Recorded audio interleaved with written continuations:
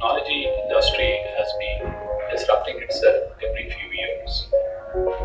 Over the last 2 decades, Brazil has been in the middle of all this and has constantly reinvented itself to stay relevant to the marketplace.